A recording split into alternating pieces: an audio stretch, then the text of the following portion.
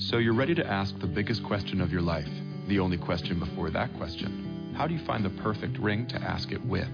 With the incredible selection of diamonds at Jared and our price match guarantee, you can dare to stop searching and find the perfect diamond at a price you'll love. Visit your local Jared store today and dare to be devoted. We promise to match any price on a like loose certified diamond of the same quality from any other jewelry retailer. See jared.com/price match for details.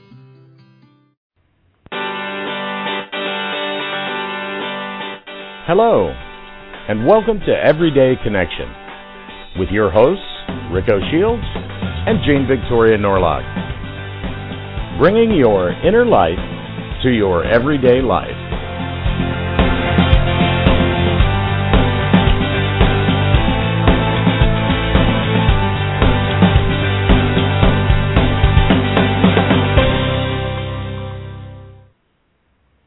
Welcome, everybody, to this Tuesday edition of Everyday Connection. I'm Rico Shields, and I have here with me Jane Victoria Norlock. How are you, Jane? Hey, I'm good. How are you? I'm doing good. Good. Things are a little busy and weird around the edges. You know, it's Independence Day tomorrow here, but it was Canada Day on Sunday. Is that like Independence Day? Sure. Sort of, kind of. Sure. Yes. Well, it's a celebration of our birthday as a country. As a country, yeah. Well, that's what tomorrow is for us. Absolutely. So, yeah, it's kind of the same. Yeah. So very similar, anyway, in the same week. And I bring it up because how weird is that it's so close together? Yeah. Well, and right? now here we are on the 3rd doing a show that's going to be about independence, sort of. Independence from plastic, maybe? I think so, yeah. Absolutely. Absolutely. So in between both our Independence Days, we are doing a show about independence because plastic's a big one. As I'm looking around, you know, I'm looking, I don't know how she does it, and I'm fascinated by this woman's story, and I can't wait to share it with people. But I'm looking around our room, and if I do a quick count right now, things within eyeshot, 1, 2, 3, 4, 5. That's things that I can touch. 6. Yeah. 7. That's just things within my immediate reach, like that I can actually reach out and touch without moving anywhere. Oh, I'd hate to even begin to think about it here because, you know, I don't really do my computer tech work anymore much, but I have a gazillion parts around here. A lot of them are salvaged, so at least they're not new, but a lot of plastic in electronics. Yeah, it's right wonky. And I mean, we don't really, until you sit back and think about it and actually take a look around your house, your immediate environment, it doesn't really occur to you just how much plastic we go through because we, you know, you don't realize our TVs, our computers, our pretty much everything. Everything Wrappers. we use on a day-to-day basis is plastic. So it's kind of crazy to consider. Yeah. Wow. But well, it just seems it seems so huge, but it and I'm sure it's tough because it really does. I've seen, you know, we do our traditional stuff, folks. I've done a little research on Beth, not much, but I've looked at the story and all that, and whereas Jean doesn't much do that. She doesn't really know anything. Well, love the way you say that about our guests.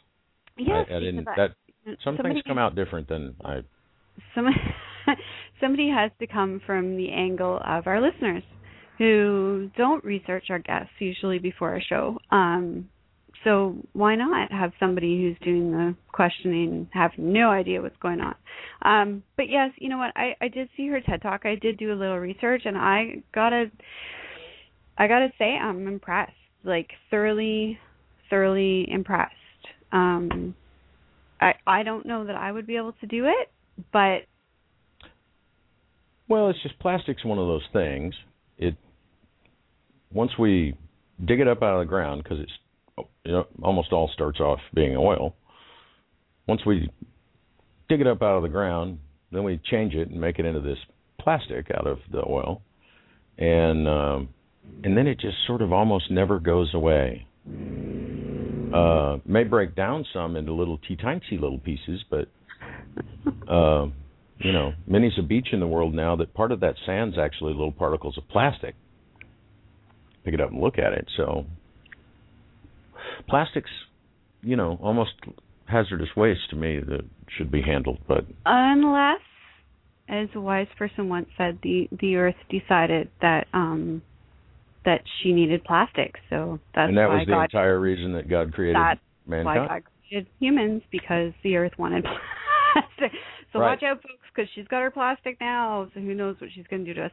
But that's what happens when you bring up George Carlin in the chat room. We'll have him do the whole routine. Yeah, we know that bit real well. Huge George fan in more ways than one. Yes, love George. Absolutely. So should we introduce our genius? Yeah, the banter doesn't seem to be going anywhere except round and round the subject of plastic. So we might as well just bring her on and. Yes. So we have with us tonight, ladies and gentlemen, Beth Terry. Welcome, Beth. How are you? Hi. I'm just sitting here listening to you and laughing. So maybe your banter was going somewhere. Well, we made try. me laugh. We got to get everybody in a good mood before they're really ready for everyday connection. Yeah, I know the George Carlin bit that you're talking to. It's pretty funny. I bet you do. It is hilariously funny. It's one of my favorite bits, actually. Yeah. And I use it frequently. I really do. So just we'll start off with the first basic question, and then we'll get going on your background and stuff. But who the hell are you, and what do you do? You said I was going to laugh, and I am.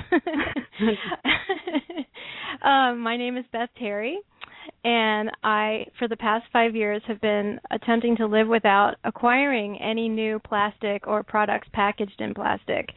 And I have a blog, myplasticfreelife.com, which I also started 5 years ago.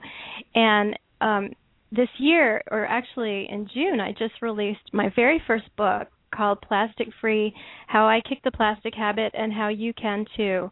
And it was a labor of love. It was a compilation of everything that I've learned over the past 3 years trying to live without plastic in a really organized, step-by-step sort of way. It's the guide that I wish had existed 5 years ago for me when I was first starting this. Is that what you want to know? Yeah, well, that's the key, right? Because I would not, like I said, I'm looking around I do the show from my bedroom because we have small space and I don't feel like kicking people out of the room on show night. But I'm looking around my bedroom and I'm like, oh my goodness, like really? I never considered until I brought you on the show and started looking around at this room just how much plastic is just in this one room. And this is where this is not even where we eat. Like, I don't even want to think about my refrigerator right now, especially because I just bought a bunch of juice today, and, you know what? Most of it's in plastic jugs. Yeah, it's probably more important to think about your refrigerator than your bedroom, actually. When I decided to undertake this project, I did not commit to getting rid of every piece of plastic that I had in my house. I think that's a terrible waste and would be worse for the environment to send all that stuff to the landfill. So I still have all the plastic, electronics, and durable goods, synthetic clothing, and things like that I had when I first started. But I didn't want to acquire any new plastic. So, and I also didn't, once I learned about the chemicals in plastics and how they can leach out into what we're eating and drinking, I decided I didn't want to eat out of plastic anymore either. So plastic foodware was the one durable thing that I actually gave to the Goodwill and replaced. But everything else I still have. So you were talking in the beginning about looking around and counting things within reach. I can count things too. You know, I have a computer and I have a headset on my head right now. Although I didn't have this headset a week ago when I knew I was going to be doing Skype interviews, I found one secondhand through Craigslist because my goal is is to use the things that already exist in this world and not create a necessity for new plastic to be produced. And there are so many things that already exist that we could be using, but we throw so much of it away. We are indeed a throwaway generation, and it's insane to think. I mean, even if you go to your local grocery store, and think about every single product on the shelf that is designed to make it easier to toss it away and get new stuff. And it's insane. It doesn't make sense. But I remember growing up and my mother trying to teach me, my mother and my grandmother especially, trying to teach me the concept of recycle, reuse. And I didn't really get it until I started doing this work full time. I didn't get the value of what she was trying to teach me at a young age. I thought she was just being cheap. But it wasn't at all her being cheap. It was both of them being very conscious about the footprint they were leaving behind. Right. You know, people ask me all the time, doesn't this cost more money living in this way? And some things do. For example, one thing that I do to avoid milk in a plastic jug is to buy milk that comes in a returnable glass bottle, which is available to some people in some places. And that milk generally does cost more than milk in a plastic jug. But you know what? I save so much money in other ways by not buying a lot of new stuff, trying to make things last, trying to fix things when they break instead of replacing them, or looking for things secondhand. And so I've shifted my spending so that I'm paying more for things that are really important, like good, healthy food, and not eating or drinking out of plastic, but I'm spending a lot less on everything else. Now, I'm curious because, well, I watched your TED Talk, but for the sake of our listeners and anybody who's going to come across the show, how did this all start? Like, what the hell possessed you, woman, to decide to do this? You know, like, I mean, come on. That's insane. It's insane in today's society to do something like this. It's super cool, and I love you for it. Don't get me wrong, but you're nuts, girl. Why? That's probably true. Well, what happened was 5 years ago, I didn't start out this way.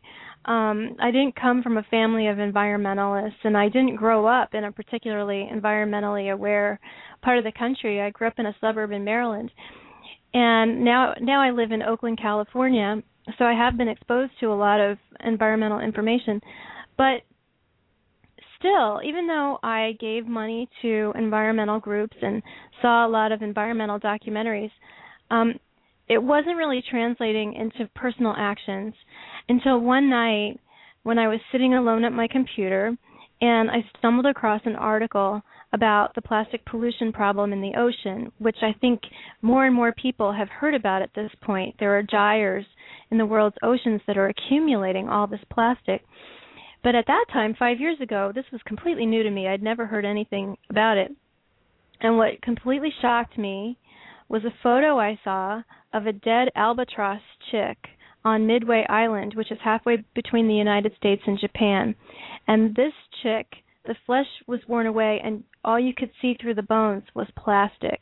The body was completely full of plastic bottle caps and everyday plastic pieces like I was using myself. And this plastic didn't come from the middle of the Pacific Ocean, obviously. This plastic came from us. And I learned as I read this article that the plastic, and we're all upstream, you know, we're all above the ocean, and so this plastic gets washed away through our waterways and makes its way to the ocean.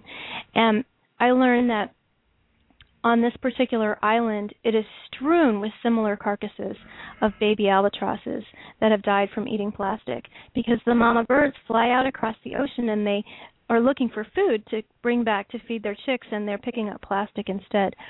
And it just absolutely broke my heart.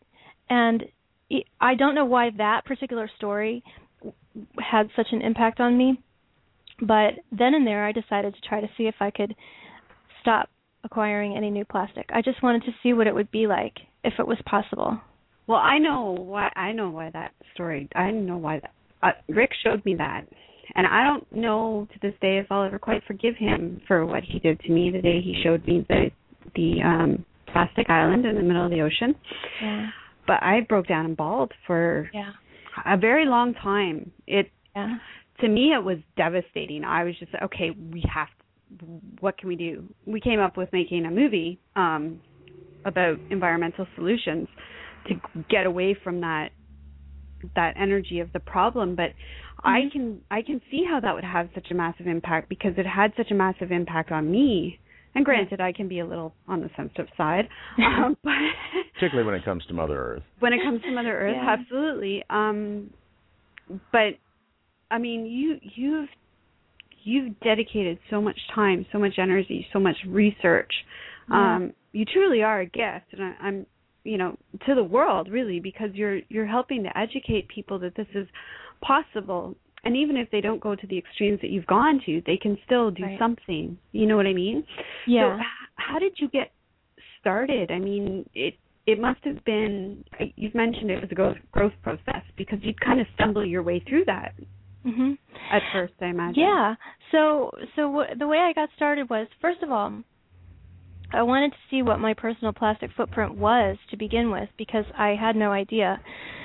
So I got a paper bag and put it under the kitchen table and just started collecting all the plastic waste that I generated each week, the wrappers and containers. And as I would use something up, I didn't get rid of all the plastic wrapped food in my house. I went ahead and ate it, but as I would use something up, I would try to find an alternative that didn't come wrapped in plastic, or try to figure out a way around it. And I created the blog. Well, first I created a spreadsheet, because I'm actually an accountant for a living, and I mean that's still my regular job. So I made a spreadsheet, and I started kept making a list and tallying up all the different plastic items that I was collecting. And then I made a blog so that I could share what I was learning with other people. And also I thought that if other people were looking at it, then they would be sort of holding me accountable. And it has grown just into this huge community. It's just amazing. But in the beginning, I went step by step, and my first step was just to stop taking plastic grocery bags at the store, and to always have a reusable bag with me. And the few times that I didn't have a reusable bag with me, I didn't let myself off the hook, because I knew if I did, I wouldn't develop a habit. So I would either carry things out in my hands, or one time my husband and I were on vacation, and we forgot our reusable bags, and we actually ended up carrying things out in our shirts. Okay, so now this is an important element that we're going to bring into it, and I'm going to interrupt you. You said husband. Yeah.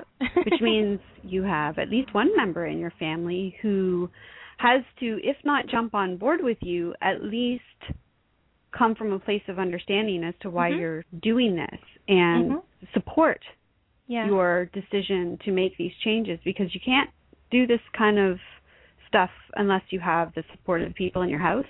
Right. I know, because I've switched the people in my house so that I do have the support.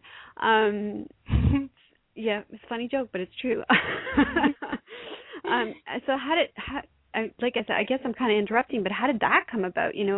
How is he integrated into this new lifestyle? Well, I'm really lucky, because I wasn't going to switch the people in my house.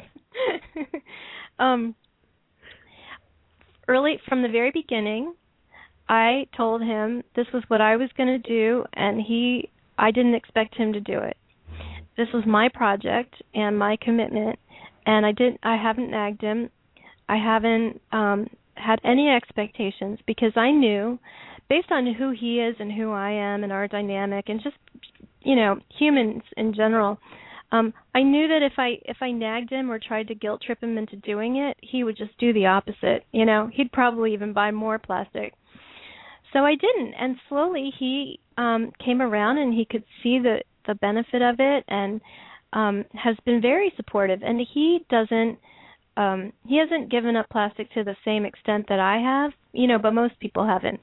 But he has significantly reduced his plastic waste, and he actually sort of privately has been collecting his own plastic wrappers just for his own information. He doesn't have a blog. He doesn't share it with anybody. And he's done other things like setting up the recycling at his law firm where he works and encouraging them to give up their bottled water contract, which they did. And he was such a big help for me when I was writing my book too. And he's the one we make. The other two beings that are members of this household are two little rascally kitty cats. And I discovered that we could make our own homemade food for them and avoid a lot of packaging and also the questionable ingredients that are in pet food. And he goes to the butcher shop every week or two with a big stainless steel bucket, and he buys the meat for our cats without plastic. That's awesome. Make sure you tell him how awesome I think he is. That's awesome that's awesome on both ends. That's very awesome on his part. But I love your approach.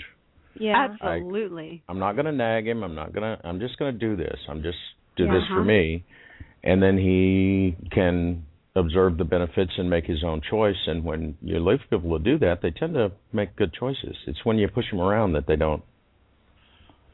I think you push me around, my brain goes nuts, and I do radical, strange things that I would not normally do. Me too. I hate being told what to do. I think most of us do. Absolutely. But if you can just be your truth, like you're explaining that you've done, just be your truth, and those around you, like I like to always say, if you learn something by default, it's not my fault. I love that. I'm just doing. I'm not saying that it's always apple pie or whatever you want to call it here. I did a little interview with him for my blog one time to find out really what he thought. And do you know the character Ned Flanders from The Simpsons? Yeah, I know him well.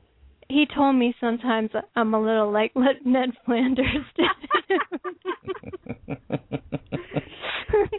So then I thought, well, I have to do something about that. That's not so great. The beauty of The Simpsons, though, is, and as much as it's a crazy cartoon that, I've heard a lot of people screaming about, the morality and the ethics, but each character, there's a little bit of each character in all of us, I think, and they've put it right there in your face. Like they've taken those little bits of individual personalities and they've just amped them up. But there's a little bit of that in all of us, I think, when it comes to things that we're really truly passionate about in life. Yeah, I think that's true. And he said it lovingly. Of course he did. Of course, but it is. We talk here often about, by just living your truth and not really putting it in anybody's face, you provide an alternative that some people might not even know existed. Right. And so even if somebody doesn't radically go quite as far, perhaps, like you said, he hasn't gone quite as far as you have, if they think about their plastic purchases, then to me that's huge, because, durable goods, you got computers, things like that, that's just how they are. Nobody makes a computer in bamboo. Right. If they do, it's bamboo glued on top of plastic. So right, exactly. It's bamboo to look nice and environmentally friendly. But if you make the decision that you're going to be conscious about it, and okay, I'm going to use this for years, and then I can give it to, an organization, and instead of throwing it in the landfill, and I think that's awesome. Yeah. And that's really my goal. And as I think I said in the TEDx talk, I don't expect that everyone who reads my book or reads my blog is going to want to be as plastic-free as I am, but I want to use myself as an example to show what's possible.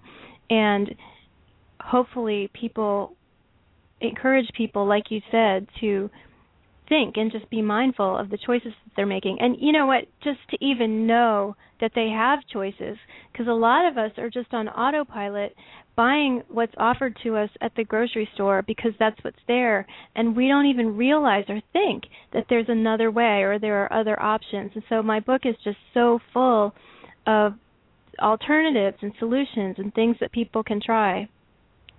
It's very true. I went I don't know if I think it was the day I had just watched a video, and I went to the grocery store and I got my typical fruits and vegetables, and I didn't put them in little plastic bags. I just put them in a basket. Yeah. And the looks I got. Really? Yeah, people were like looking at me like I had 10 heads, you know. And like, what's the matter with her? Doesn't she know we have plastic bags for that? Yeah, to keep your fruit clean. And it's like, but you're going to take your fruit home and you're going to wash it anyway. So why are you putting it in the plastic bag to keep it clean so that you can put it in another bag to carry it home? And what do you think it was exposed to before it got to the store? And how many hands do you think have already touched it? Exactly. I mean, it's just a little silly. What's that plastic bag going to do? And then when you get it home, you never leave it in the plastic bag once you get it home, because you can't put fruit in plastic bags in the fridge and have it keep well, because it doesn't. So, but it was the looks that got my attention. You know, those are the items I have started with on this plastic reduction thing, are the ones that, like that, a produce bag, that you're going to have for 30 minutes, maybe an hour, depends on how far you live from the grocery store. Yeah. And, you know, it's one thing, you know, I've got, of course, I used to be a computer tech, so I fix things. But I've got computer electronics pieces that are in plastic, but that they're 10, 12 years old. So that's not as bad as a 30-minute-old plastic bag that you throw straight in the trash. Right. And then you like pick it up knowing you're not going to keep it. Right.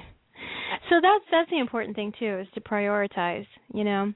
And the plastic bags and plastic bottles and basically plastic food wrappers, things that are consumables, those are the things that for me, it's important to focus on, because that's generating the most waste. And as I've been collecting my plastic over the years, generally the bulk of it is food packaging or anything, you know, from the grocery store. Yeah, because there's cases where if you want it, that's the only way you're going to get it, is in plastic. So how did you get around that?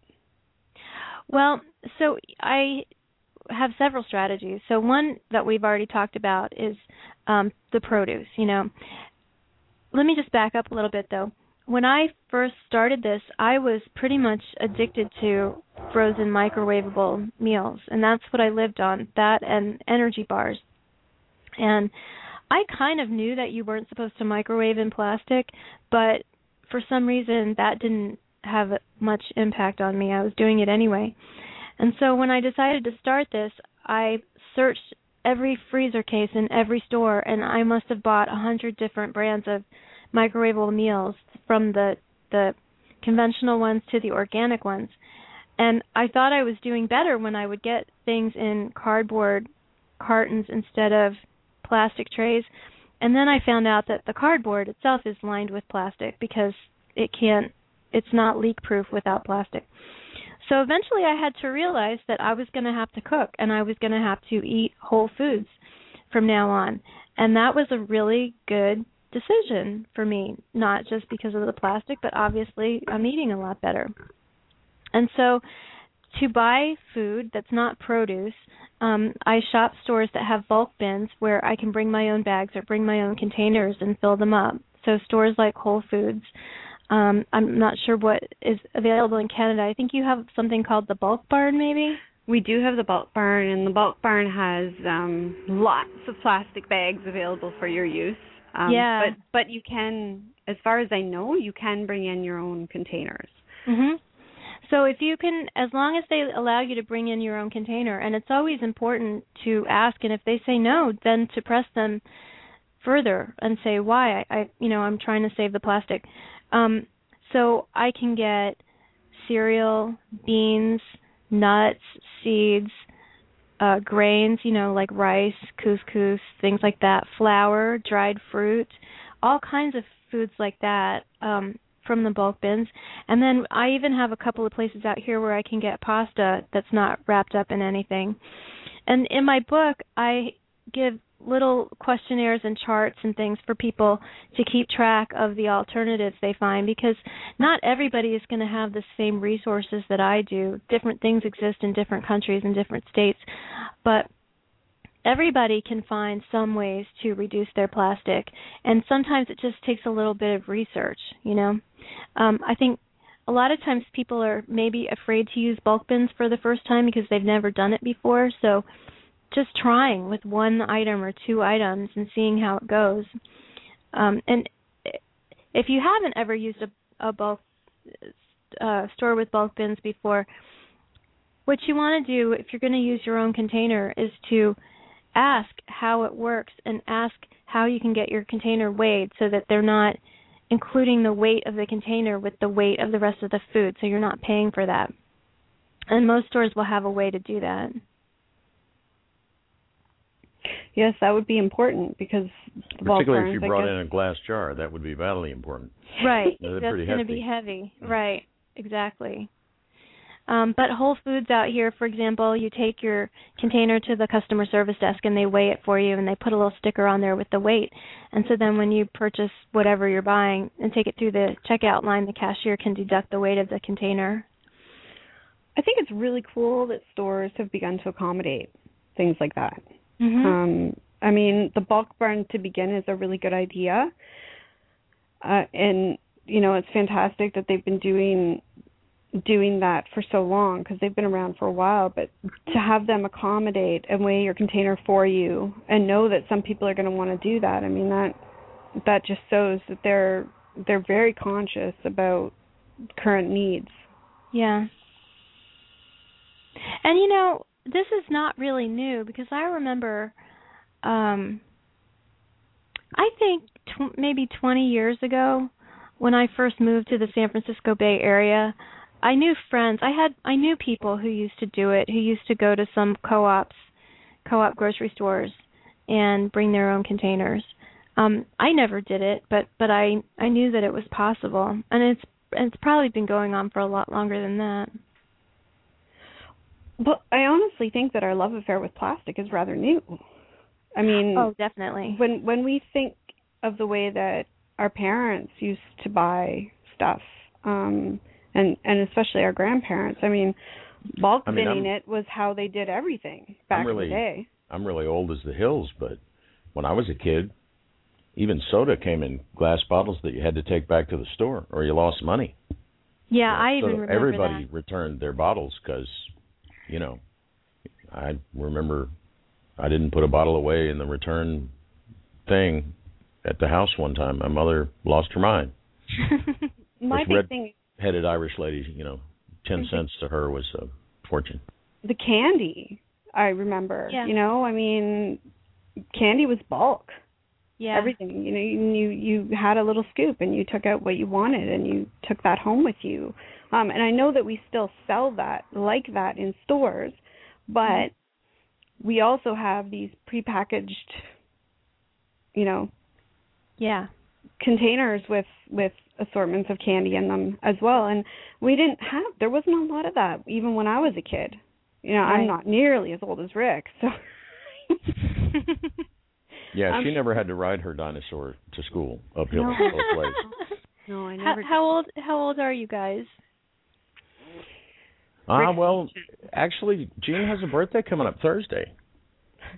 I'm going to be 37 and I'm 49. Oh, see, I'm closer. I'm 47. Yeah, so, we do a lot of shows or have done shows with teenagers, and I just never get over how old I am when we talk to them. So now you don't feel so old, right?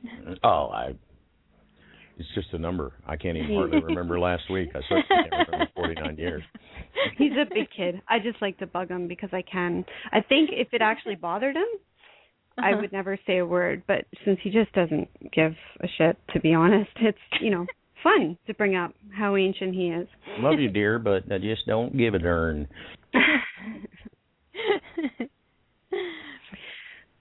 Well, I think it's quick break time.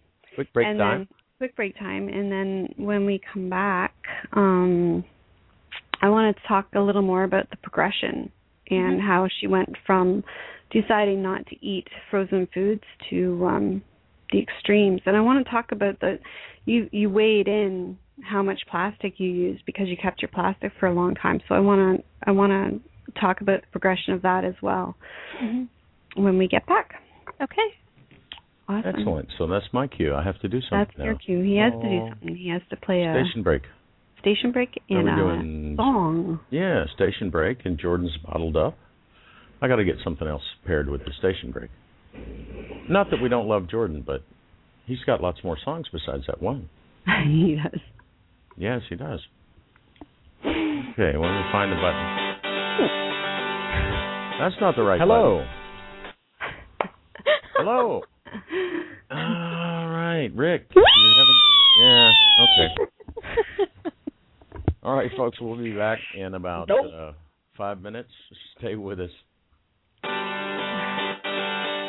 And now a word from our sponsors. All things are ruled and shaped by patterns. Every moment is filled with symbolism and synchronicity. Understanding the symbols that shape our lives can provide us with guidance and a greater sense of freedom as we gain the ability to navigate the subconscious. Mama Webb draws on 16 years of research into world mythology, theology, symbols, tarot, archetypes, and natural healing, combining that knowledge with intuition, personal experiences, and witnessing, journeying, supporting over 700 plus clients on their paths to peace. Mama Webb is able to provide unique insight into the forces that guide our lives and shape our worldview. You can find Mama at mamaweb.com or call 1-855-WEBB-CAT. The life of a creator can be challenging without the support of a loving family. When your inner child calls, will you have the courage to answer? If you're looking for a safe place to play in the artistic energy of life, a place where you can be embraced for all the beauty that you naturally hold within, then the Inner Child family is the perfect place for you. A safe haven for artists, poets, and musicians, this uniquely accepting group of individuals is waiting to welcome you with open arms. Be it support that you seek, publishing assistance, or just a fun, friendly place to hang your virtual hat, you've found a second home in Inner Child. Go home to IamInnerChild.com. Are you looking for answers, clarity, and relief? Are you seeking resolution to the issues in your life that are leaving you feeling confused, upset, and out of control? Are you experiencing the same situation over and over again? Are you ready to move forward and let go of what no longer works? Or is your mission to bridge the gap between human and animal, allowing for the relationship between you and your companion to deepen and flourish? With the help of the gentle guiding hand of Akashic visionary and animal communicator Inez Martins, you can find the answers that you are looking for.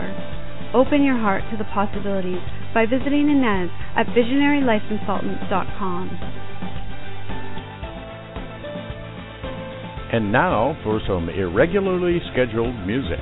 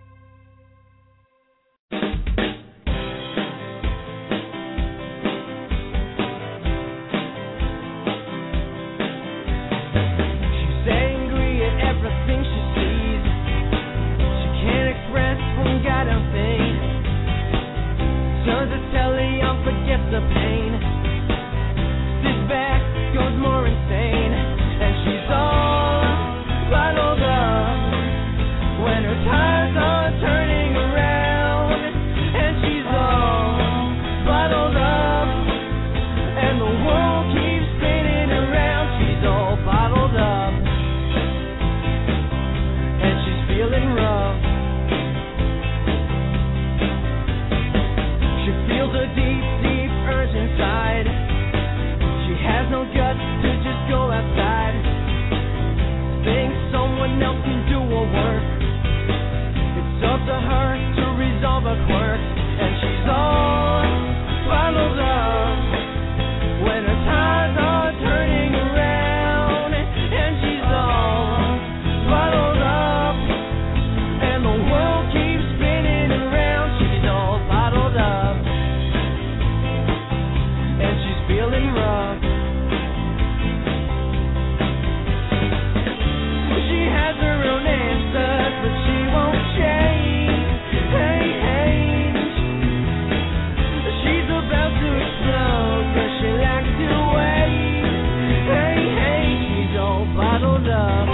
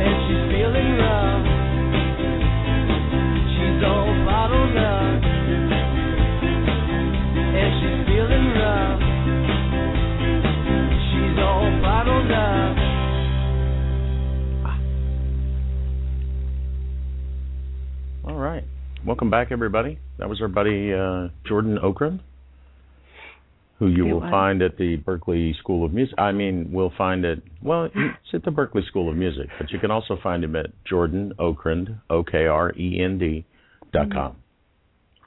Yes, you can. And I'm going to toot my own horn just for a second, but only because I want to give a shout out.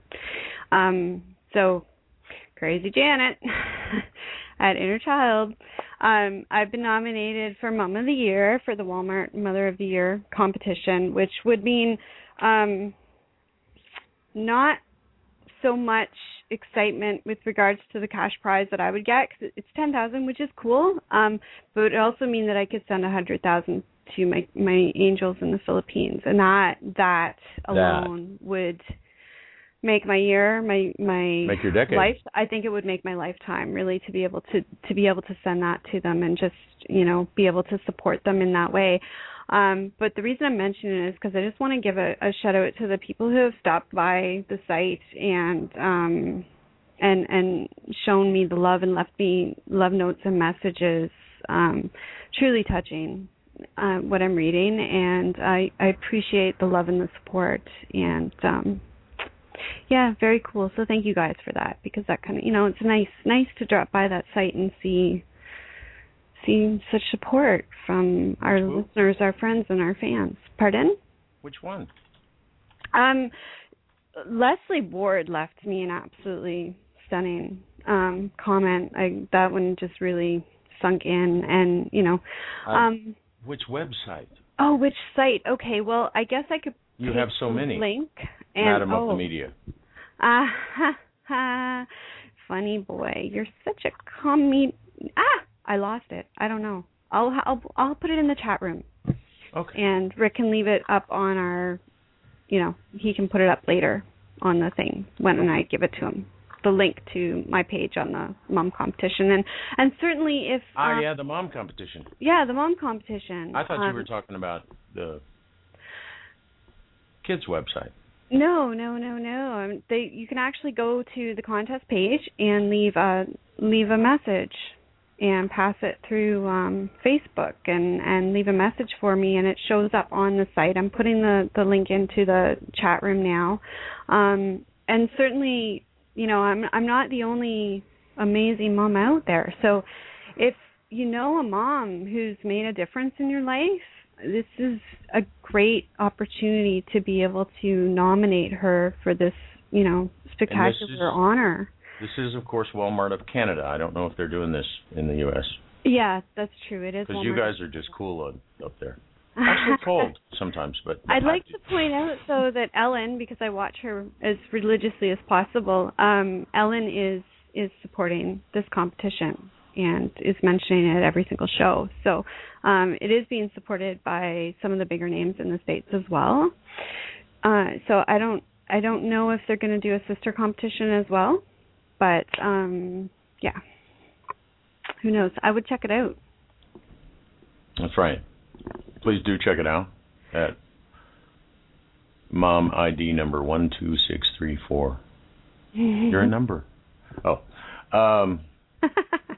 Ha. But there it is, and for commenting and voting and supporting. And I just wanted to, well, it's no voting because they do a board, but I just wanted to be able to say thank you to the people who have already stopped by and commented and passed it on and shown love. I just wanted to say thanks for that because it's touching to see that. Yes. Yes. Okay. We can talk about plastic now. Oh. Okay. Are you having fun? Me? Yes. Absolutely. Good. Mission accomplished. Oh, yeah. You guys are very entertaining. Well, we try. Everyday connections are just not possible without a sense of humor, because otherwise you'll blow up. Agree with that 100%. You know, I was giving a presentation the other night, and a woman in the audience said something like she was looking for a cause to place her rage in. She had all this rage, and she needed to direct it. And I said, honestly, I don't feel that much rage. I mean, I feel sad. I feel deep, profound sadness.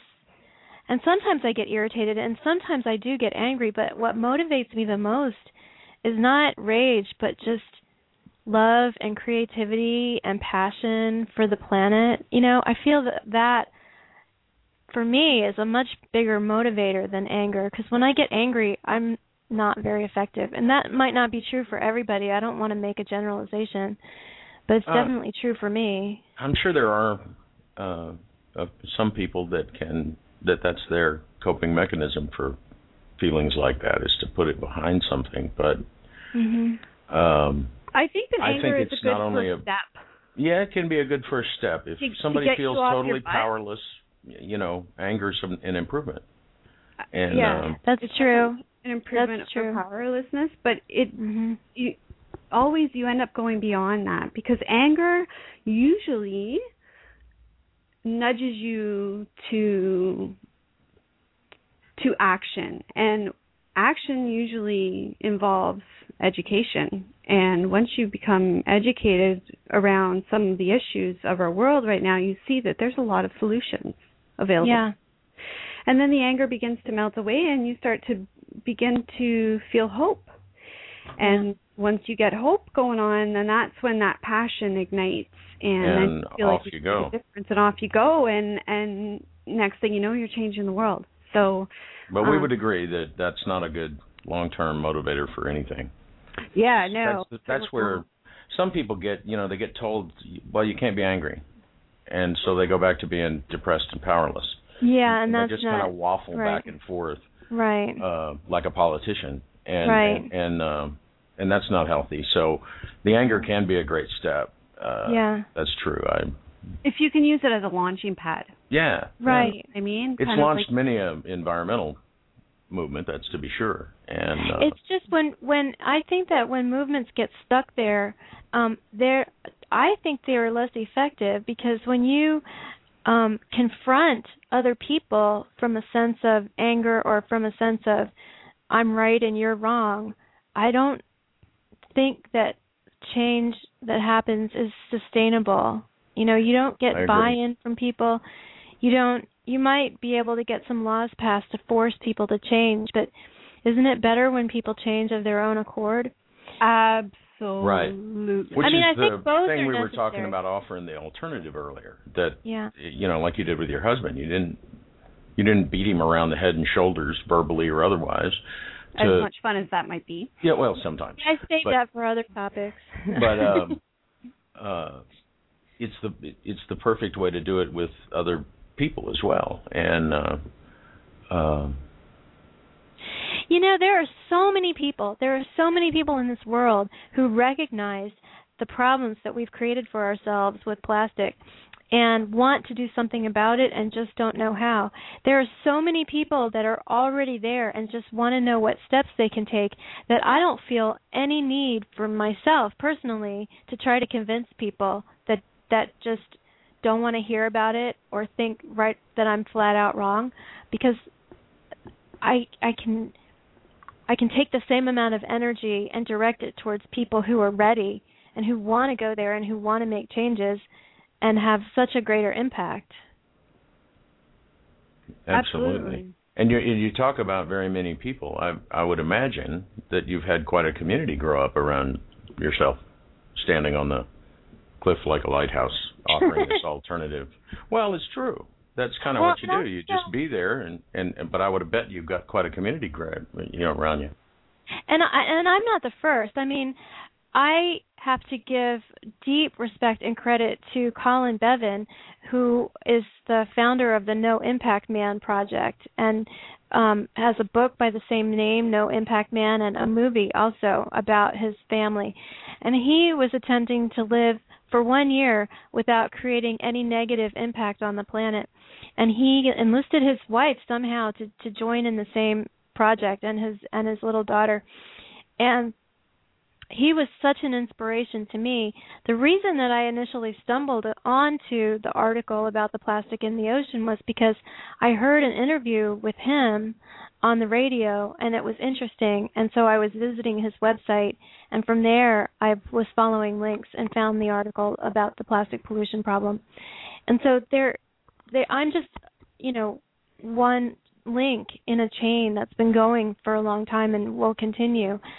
And there are people who have been inspired by my website and have made their own websites and are trying their own plastic-free projects. So it's, I just feel like part of a community, and I'm just doing my part, the things that I'm good at, and using the talents that I have to contribute to this movement. And that's awesome that you're not.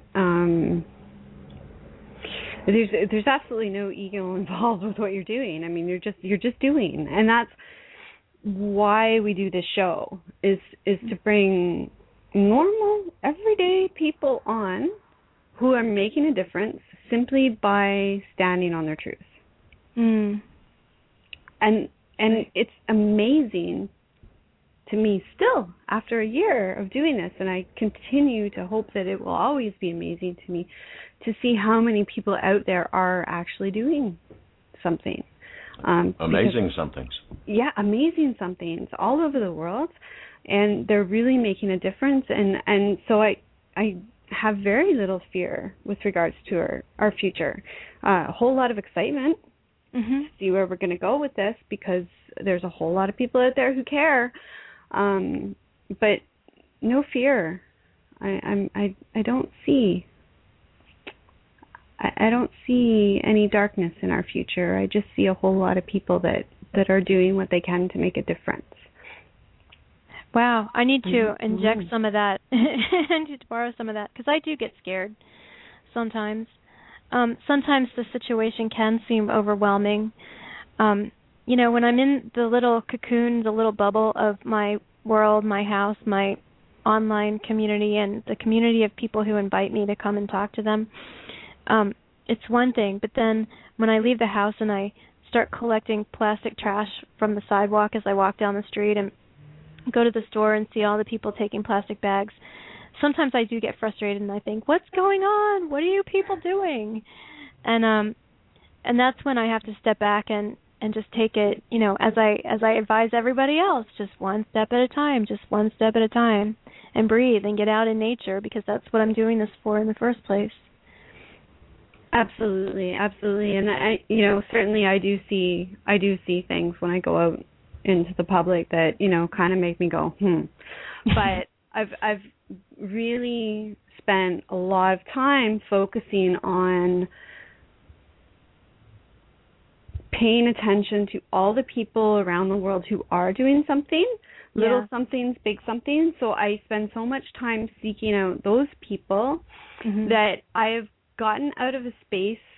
For the most part, I'm not going to say I never get angry, because I get angry just like everybody else, but I generally don't get angry anymore. It's more of a, my goal is to be Spock, to kind of arch my eyebrow and go, fascinating, because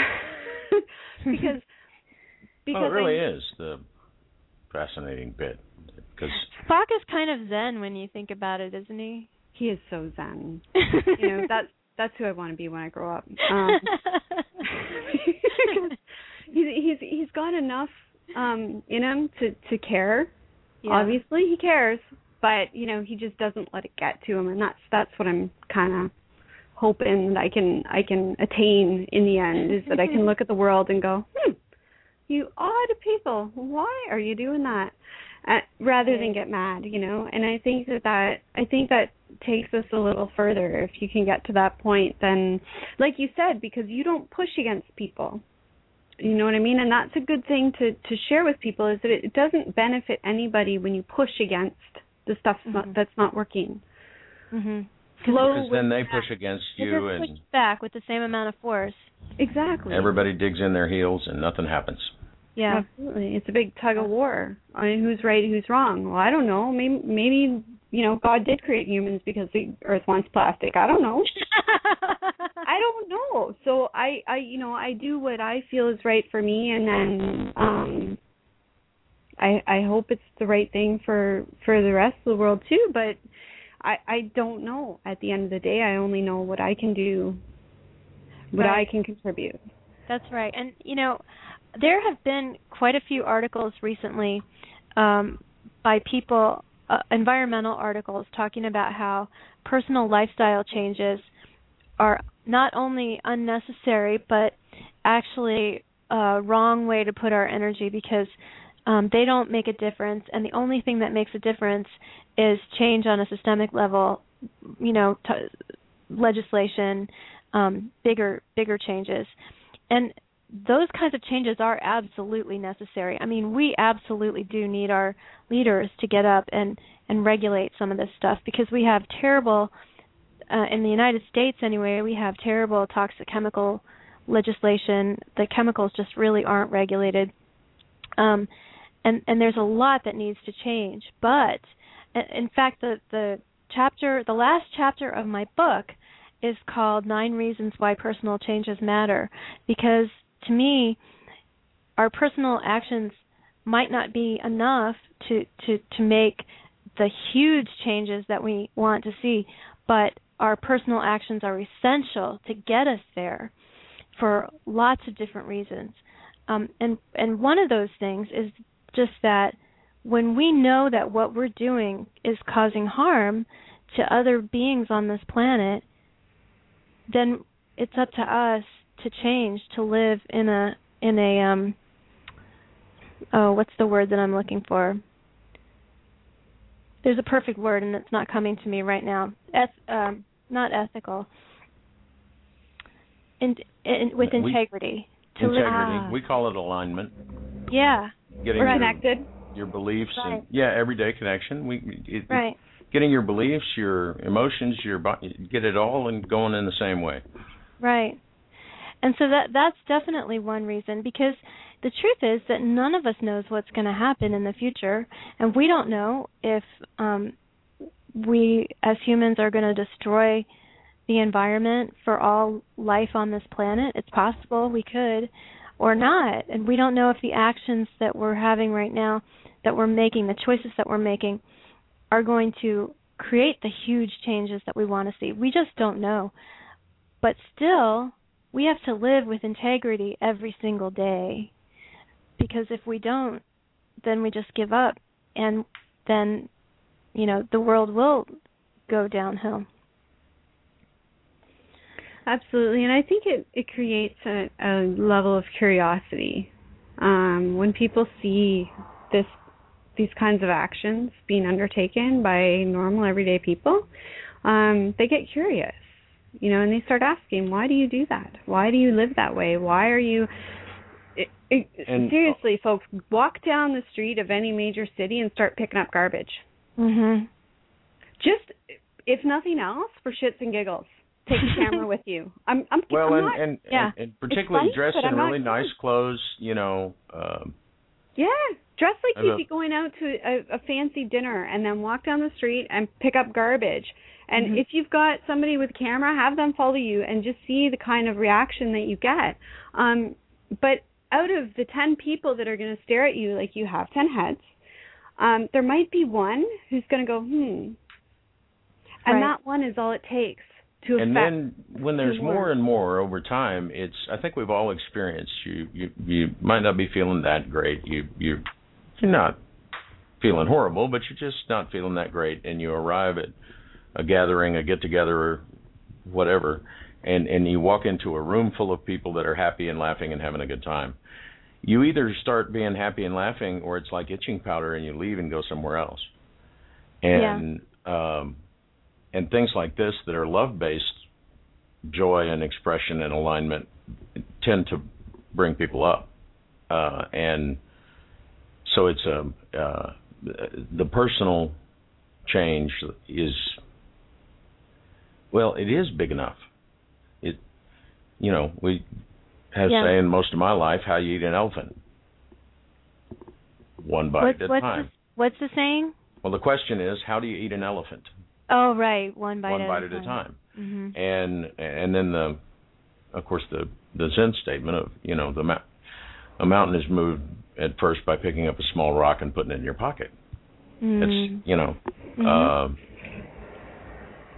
and so it is. It's actually, I think, in many ways more huge than some great big,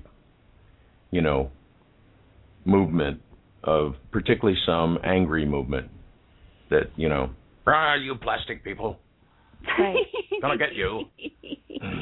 Right. And I applaud cities that have done plastic bag bans, plastic grocery bag bans. Yeah.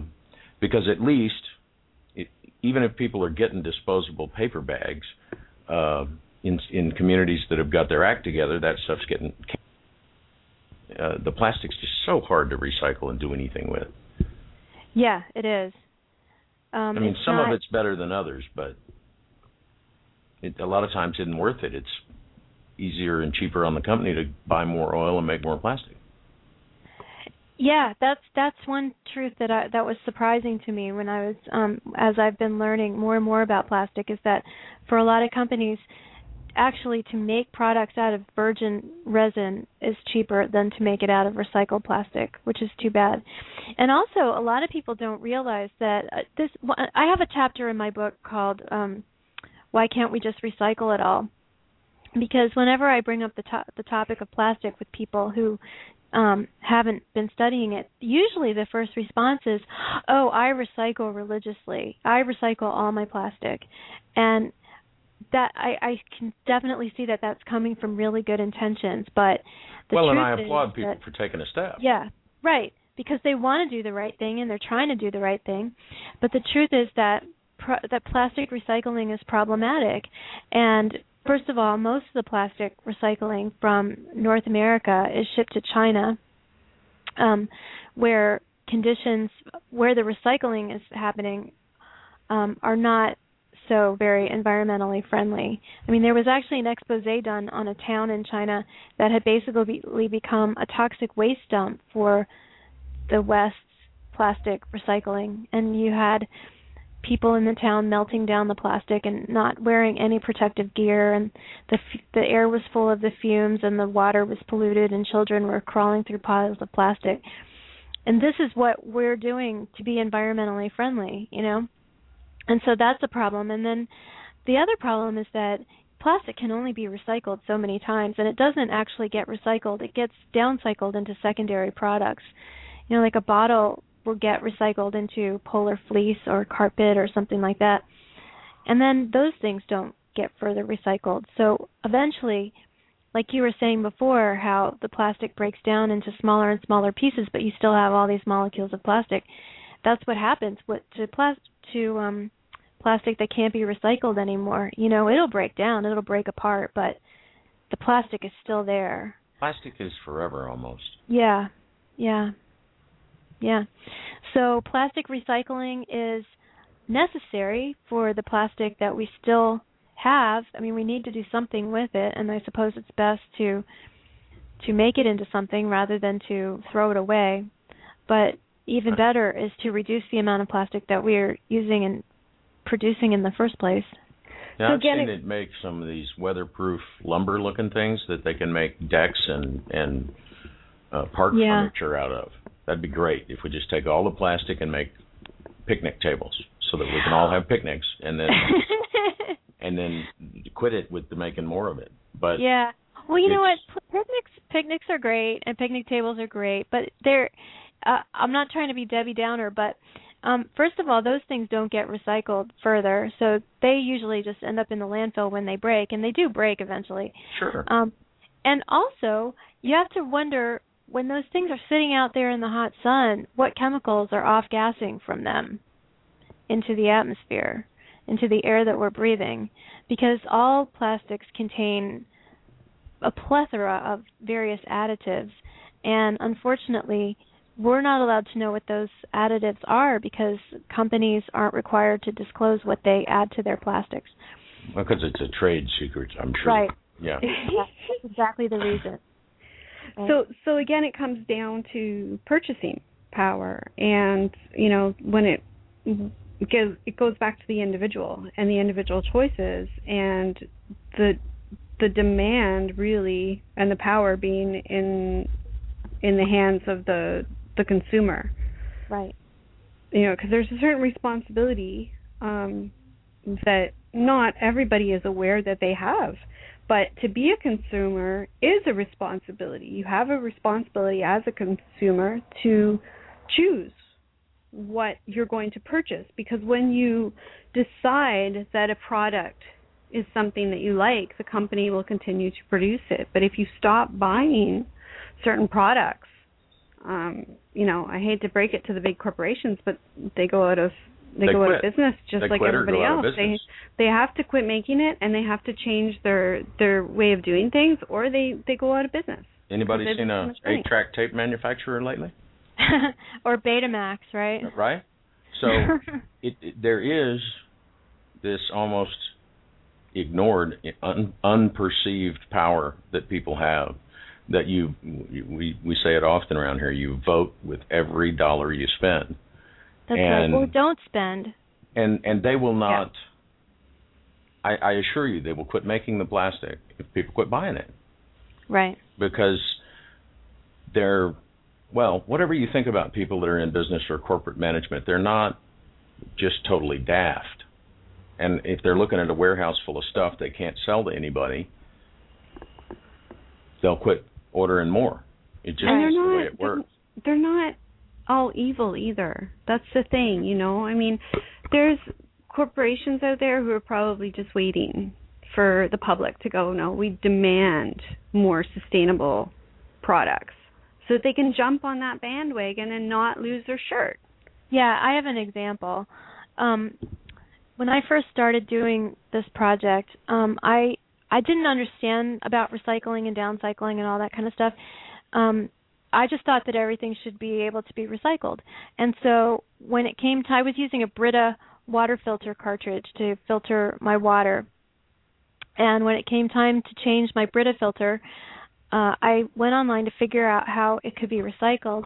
And I discovered that in Germany, the Brita company had actually created its own facility for recycling Brita filters, and consumers could take their filters back to the store where they bought them and put them in a bin, and they would be returned to Brita, and Brita would take them apart and recycle them. And I learned that in the United States, Brita had been purchased by the Clorox company, and Clorox had not created any way to recycle the filters. So I wrote to them. I was writing to everybody at that time, and I still write a lot of letters because you never know what effect you can have. And so I wrote to them and I said, well, hey, if they can do it in Germany, why can't they do it here? And they wrote back to me. They actually had a form letter, which kind of tells you that they had gotten this question before. And they said they can do it in Germany because municipal facilities are set up for it, but they're not set up for it here. And I knew that wasn't true because in Germany they weren't relying on community recycling programs. They were doing it themselves. And so I blogged about it, and I said, why doesn't Brita come up with their own recycling scheme here in North America? And I got a lot of support on my blog from other readers. And then I also discovered that people were coming to my blog. They were Googling and they were finding my blog because they were looking for ways to recycle their Brita filters. Yeah, and they were stumbling on my blog. And so I decided that this would be a good campaign because it had a lot of support. So I created a petition and a website, and I actually went down the street and opened up a post office box and asked people to send me their used Brita filters because Clorox is in Oakland, California, just down the street from me. And so I envisioned delivering all these filters to them and saying, hey, why don't you recycle these? And a few days after our campaign started, I got a call from the brand manager at Brita, and he said, I just want to let you know we have looked into recycling the filters, but we've also done focus groups, and we've found that people just aren't interested enough, and they wouldn't be willing to pay more for a recyclable filter, so we just don't think that there's enough demand for it. And it almost seemed like what you're saying, that they wanted that demand, like they wanted to be able to show their shareholders that this would help increase their sales. And so I never felt like I was against Brita the whole time, and this took 8 months. I always felt like we were helping them, we were helping them see what their customers wanted, and we were helping them do better. And I always felt like they wanted us to help them do better, And actually within 8 months, I got another call from the brand manager, and he said, we have teamed up with Whole Foods and also Preserve, which is a company that makes recycled plastic toothbrushes. And people can take their Brita filters back to Whole Foods, or they can mail them directly to Preserve, and Preserve will recycle them because it's the same type of plastic that they are recycling anyway. And they're doing it in the United States, not in China or some other country. And so that was that felt so good that they listened to us. And towards the end of the campaign, people writing letters were actually getting signed letters back from the CEO of Clorox, personal. And initially we were just getting these form letters. And so it just felt really, really good that we had a voice and we used it and they listened. And that's just people really listen to this story. I'm going to cut this story out and make a video out of it because absolutely. This is what can happen when you try to work with people. I mean, you say, well, we the people are going to get together. Well, who do you think's inside that big building?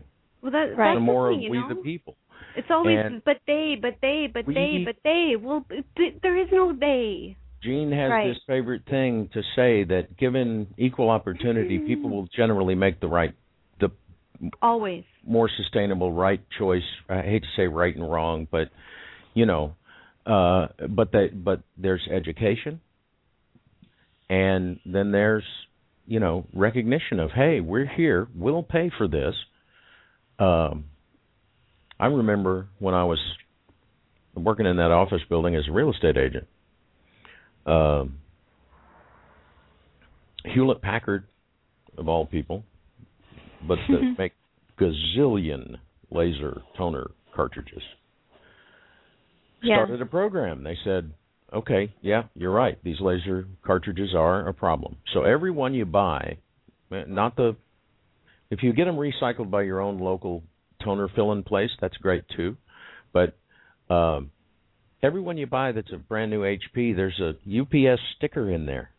All you got to do is take your old one out. You just took it out of the printer. Your new one's sitting right there with the box. You put the old one back in the box. You tape it shut. You stick the label on it. It's free. And people in that office building did. They looked at me like I had 3 heads. What am I doing with this Hewlett-Packard box and it won't fit in the UPS drop thing, so you got to leave it on top, and so sometimes the building cleaning people grab it and throw it away. Oh no! It's just like people. It's free. How much easier could they make it for you? You gotta put it in the box, and walk the box to the drop. Particularly business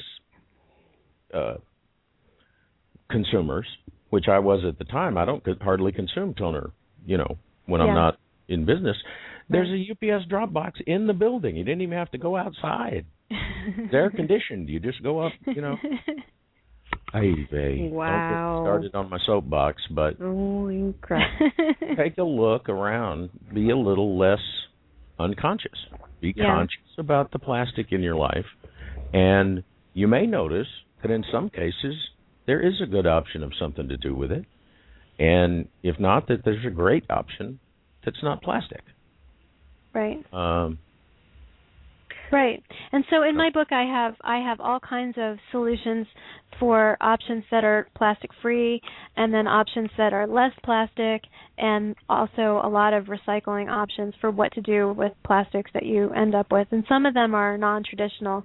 There's a lot more that people can do besides sticking something in their recycle bin, because first off, what's really important is for people to check with their city and find out what's supposed to go in that bin to begin with, because I find that a lot of people tend to just throw all the plastic in there, and anything that's not recycled is going to go to the landfill, and recycling is a business. If they can't sell it, it's not going to get recycled. So that's important. And then it's also important to find alternative places to recycle things. Like there are a couple of places that take back bottle caps to recycle in various ways. The HP toner, like you just mentioned, I list that one in my book.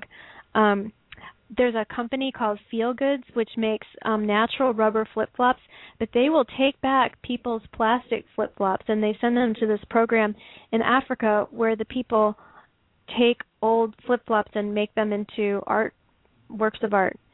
So there's just all kinds of interesting things that can be done when you still have plastic. And what I love about the flip-flop thing is that here's a company that's not even making flip-flops, and yet they're making plastic flip-flops. They're making natural compostable rubber flip-flops, and yet they still want to help people deal with the plastic flip-flops that they still have. So as she said just a moment ago, how much easier can they make it for you? Here's this brilliant woman who has done all the work for you guys. All you got to do is look at the book. So I think we need to take another quick break, and we're going to play a song that you're really going to love, because it's our way of saying, we love you, Mom. And when we get back, I'd love for you to tell us how they can find the book, how they can find your blog, how they can get involved with this, because this sounds like a book that I would love personally to get my hands on. And I'm very picky. I've put up a link for being an author and all for the book in the chat room. That is not, we often send people to Amazon because, like a lot of bloggers, we have associates there. But here's a link right now in the chat room, folks, to buygreen.com. They will see that you get the book without any plastic around it. Mm-hmm. Of course, you could go to Amazon and download it for your Kindle, and except for the plastic of your Kindle, there's not even any paper involved. So that's right. That's another good option. So that's a great option. So we'll have those links also on the archive afterwards. And I heard your description, Jean. So that has to be Earth Prayer by our dear friend Ina V. Absolutely. And it's the perfect show for it. But it always is. You say that every show.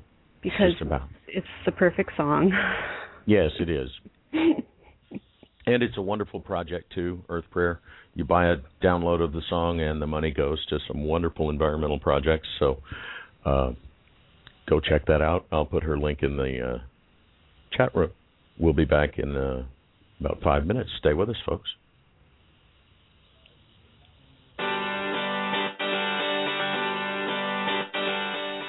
Everybody has a story, a moment in their life that was a turning point that set them upon a path of self-discovery and adventure. Here at Everyday Connection, we value the sharing of those moments, recognizing them to be the inspiring and uplifting gifts that they truly are. We would like to show our appreciation, not just to our guests and sponsors, but to our listeners and supporters who make it possible for us to share those stories. If you would like to support the continued success of Everyday Connection, share your own story, or know somebody whose story can touch the hearts of others, drop by everydayconnection.me and find out how you can become a part of our ever-expanding EC family.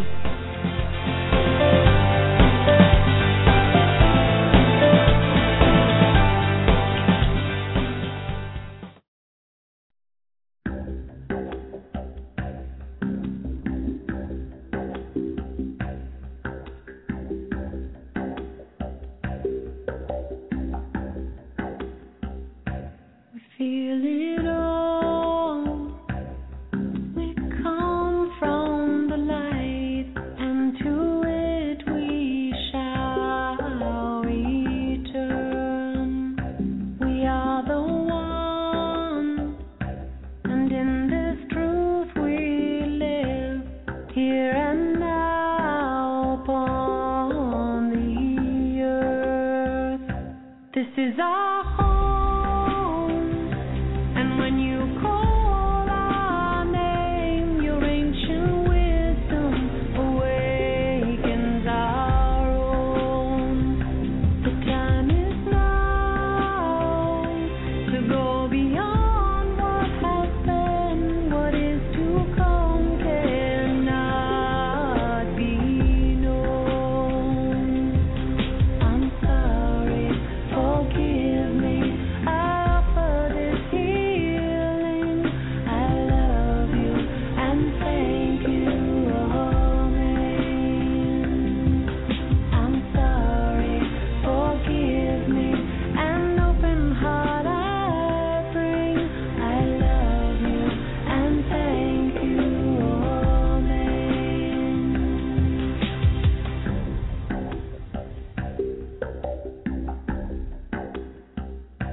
We have a choice to walk in a good way, make new decisions, pray for peace within us all.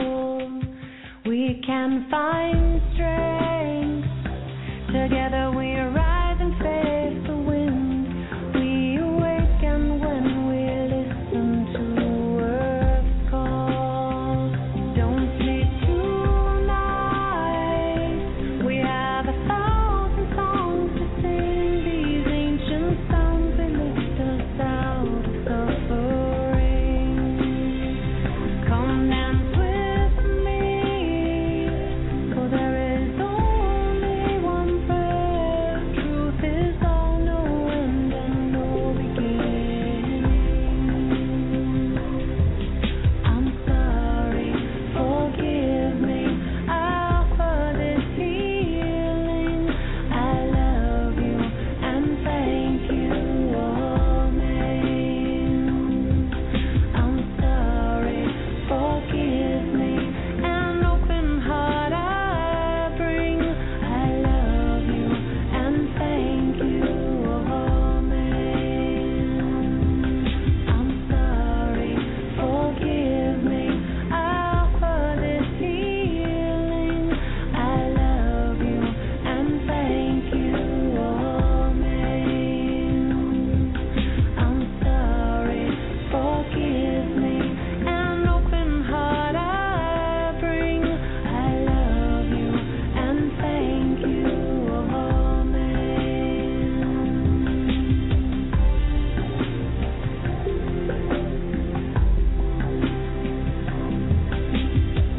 Oh, great Spirit, creator of all things, of the west and the thunder, of the east and the sun, in the north the shining elder, and the south our mother's womb, to those above and below us, to the seen and unseen, those who have walked before and after, we ask your assistance to live simply. Please forgive us, for we know not what we do, and we thank you for all you help us do.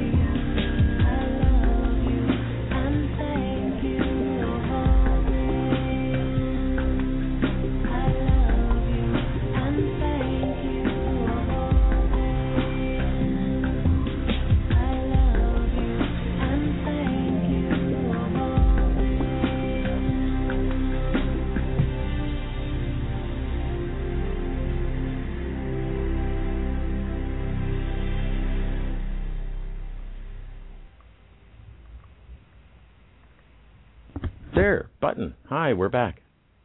Yay. That one always gets me. I've got to remember that song is actually about 4 seconds shorter than the timer thing. Or re-edit it or do something, because I'm watching, I'm like, okay, 5 seconds to go, and then the song stops. I'm like, ah. Blogspot doesn't move that fast. You can click that microphone all you want. It just takes a while. Anyway, welcome back, folks. Technology is awesome when it works. Yeah. So, Beth, my love, how can our listeners find you and that lovely smile of yours in this book? Because I'd like to read the book. Well, they can visit my blog, which is myplasticfreelife.com, and if you click the menu link that says book, you can find all the different ways to order the book. And as you mentioned before the break, I have organized with a company called buygreen.com to sell the book and without any plastic shipping materials, because I don't have control over how Amazon or Barnes & Noble or any of those other places might ship the book. So if you order it through BuyGreen, it won't come with any plastic. You can also, if you'd like a signed copy, you can order one signed copy directly from me, and I obviously won't ship it to you with plastic, and there's a link on the page for that as well. And, of course, you can ask for it in your local bookstore as well. It's available through all the regular distribution channels wherever bookstores get their books. So if they don't have it on the shelf, they can order it for you. And that's myplasticfreelife.com. And you can also look for My Plastic Free Life on Facebook. Absolutely. And we've got links there in the chat room for folks, and they will be on our archive that'll be up sometime later tonight, within an hour or two, usually. Cool. Indeed. Once in a blue moon the next morning, but usually within an hour or two. And can I do one more little pitch here? Yes, you betcha. Absolutely can. So another thing that I encourage people to do is to try taking the plastic challenge for at least a week. Some people do it for longer, and that is to collect your plastic waste for at least a week, and at the end of the week, take a picture of it and tally it up and post it on my blog. There's a link called Take the Challenge, where you can go to myplasticfreelife.com/showyourplastic, and there are a bunch of questions that you fill out to figure out what kinds of things you think are really necessary, what kinds of things you could maybe find an alternative for, what kinds of things, what things you're willing to change, or what one thing you're willing to change this week. And it's really just a good way to get a grasp on what your personal plastic footprint is.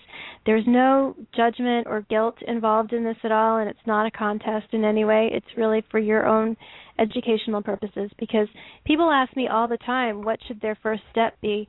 And it's not a one-size-fits-all answer. You know, what's easy for me might not be as easy for you, and there might be something else that's easier for you to start with.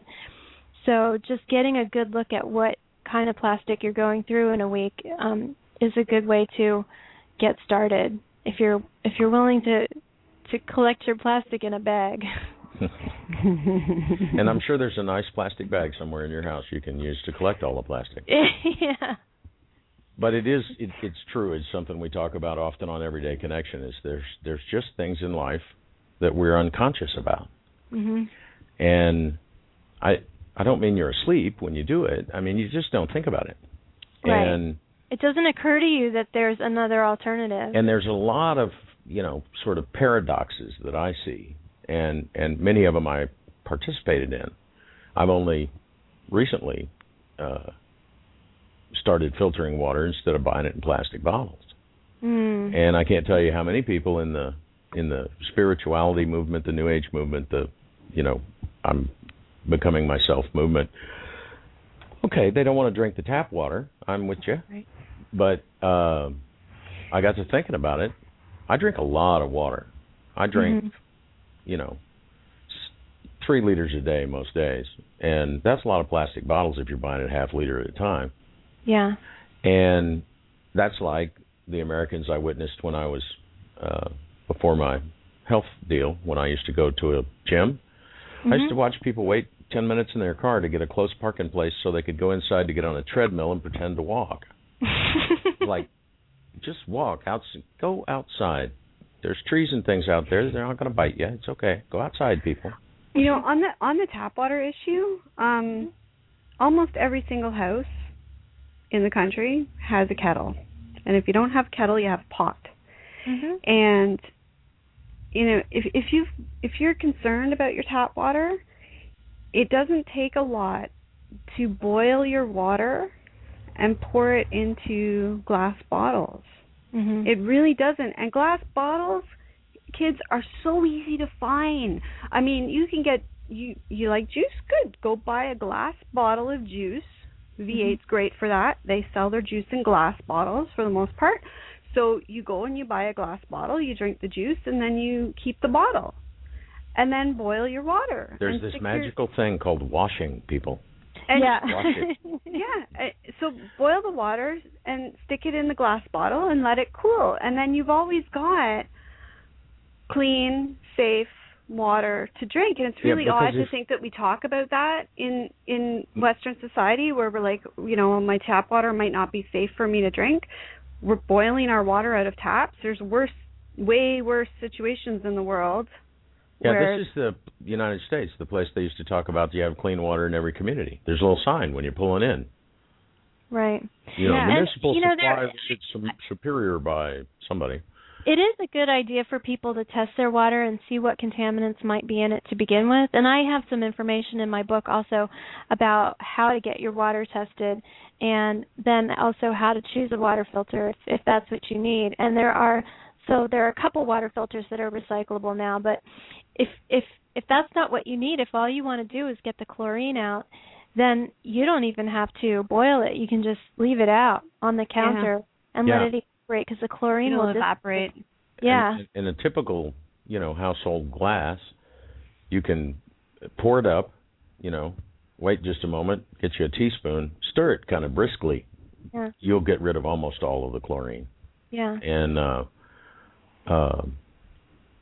I live in an apartment complex now, but when I had my house, we had a small little water supply for the area because it wasn't inside the city. And it was deep well water, and it was really quite delightful, right straight out of the tap. Mm. But you know, there are some municipal supplies that are just fine. But I got to tell you that the majority of brands of water on the shelf in my grocery store are nothing more.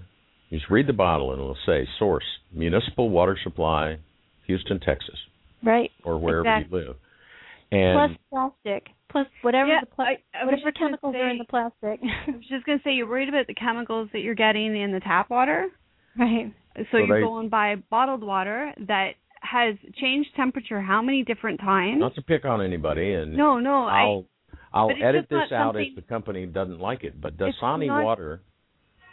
Go ahead. It's just not something people think about.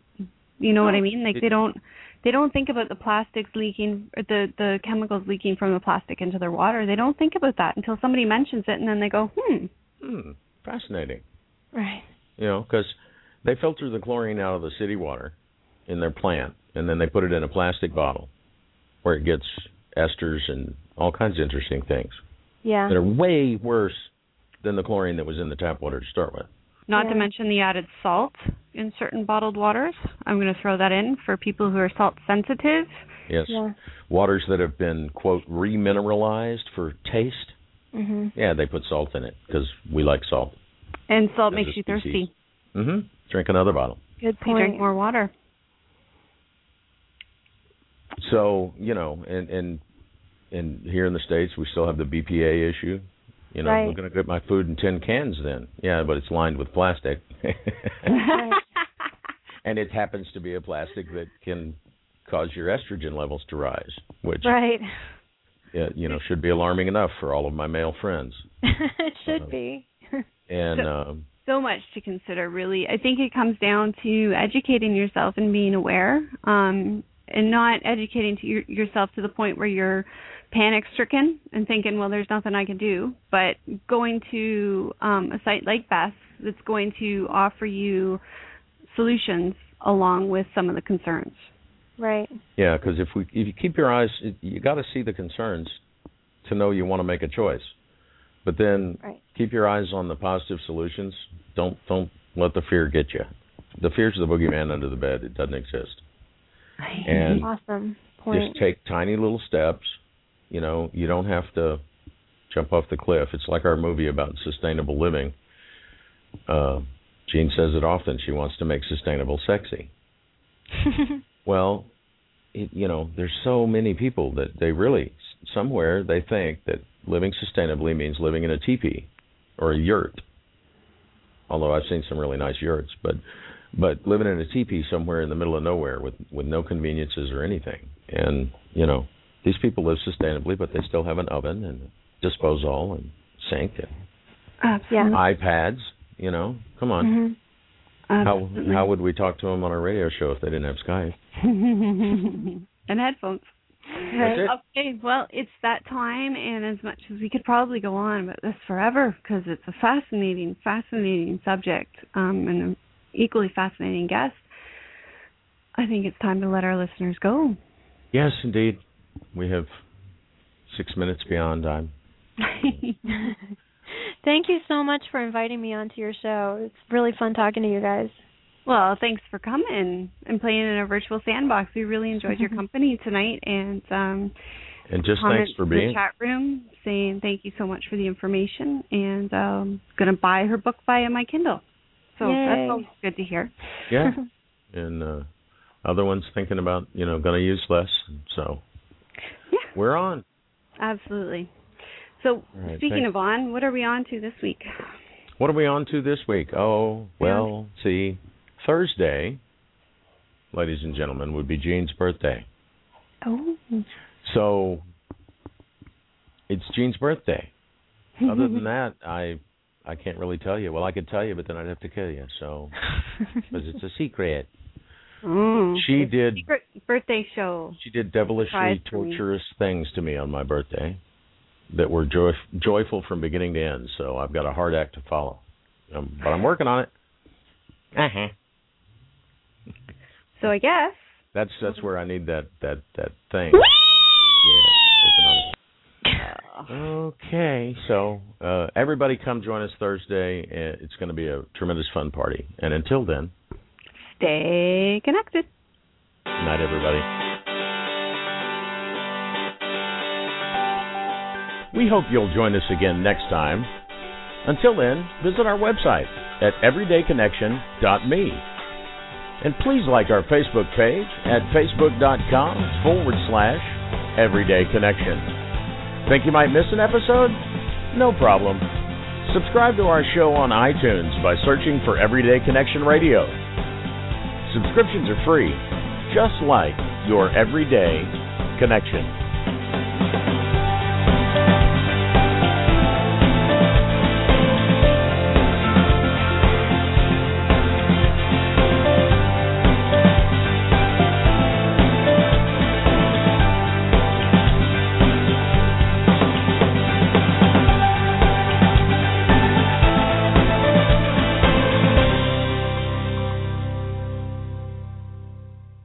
So you're ready to ask the biggest question of your life, the only question before that question. How do you find the perfect ring to ask it with? With the incredible selection of diamonds at Jared and our price match guarantee, you can dare to stop searching and find the perfect diamond at a price you'll love. Visit your local Jared store today and dare to be devoted. We promise to match any price on a like loose certified diamond of the same quality from any other jewelry retailer. See jared.com/price match for details. So you're ready to ask the biggest question of your life, the only question before that question. How do you find the perfect ring to ask it with? With the incredible selection of diamonds at Jared and our price match guarantee, you can dare to stop searching and find the perfect diamond at a price you'll love. Visit your local Jared store today and dare to be devoted. We promise to match any price on a like loose certified diamond of the same quality from any other jewelry retailer. See jared.com/price match for details.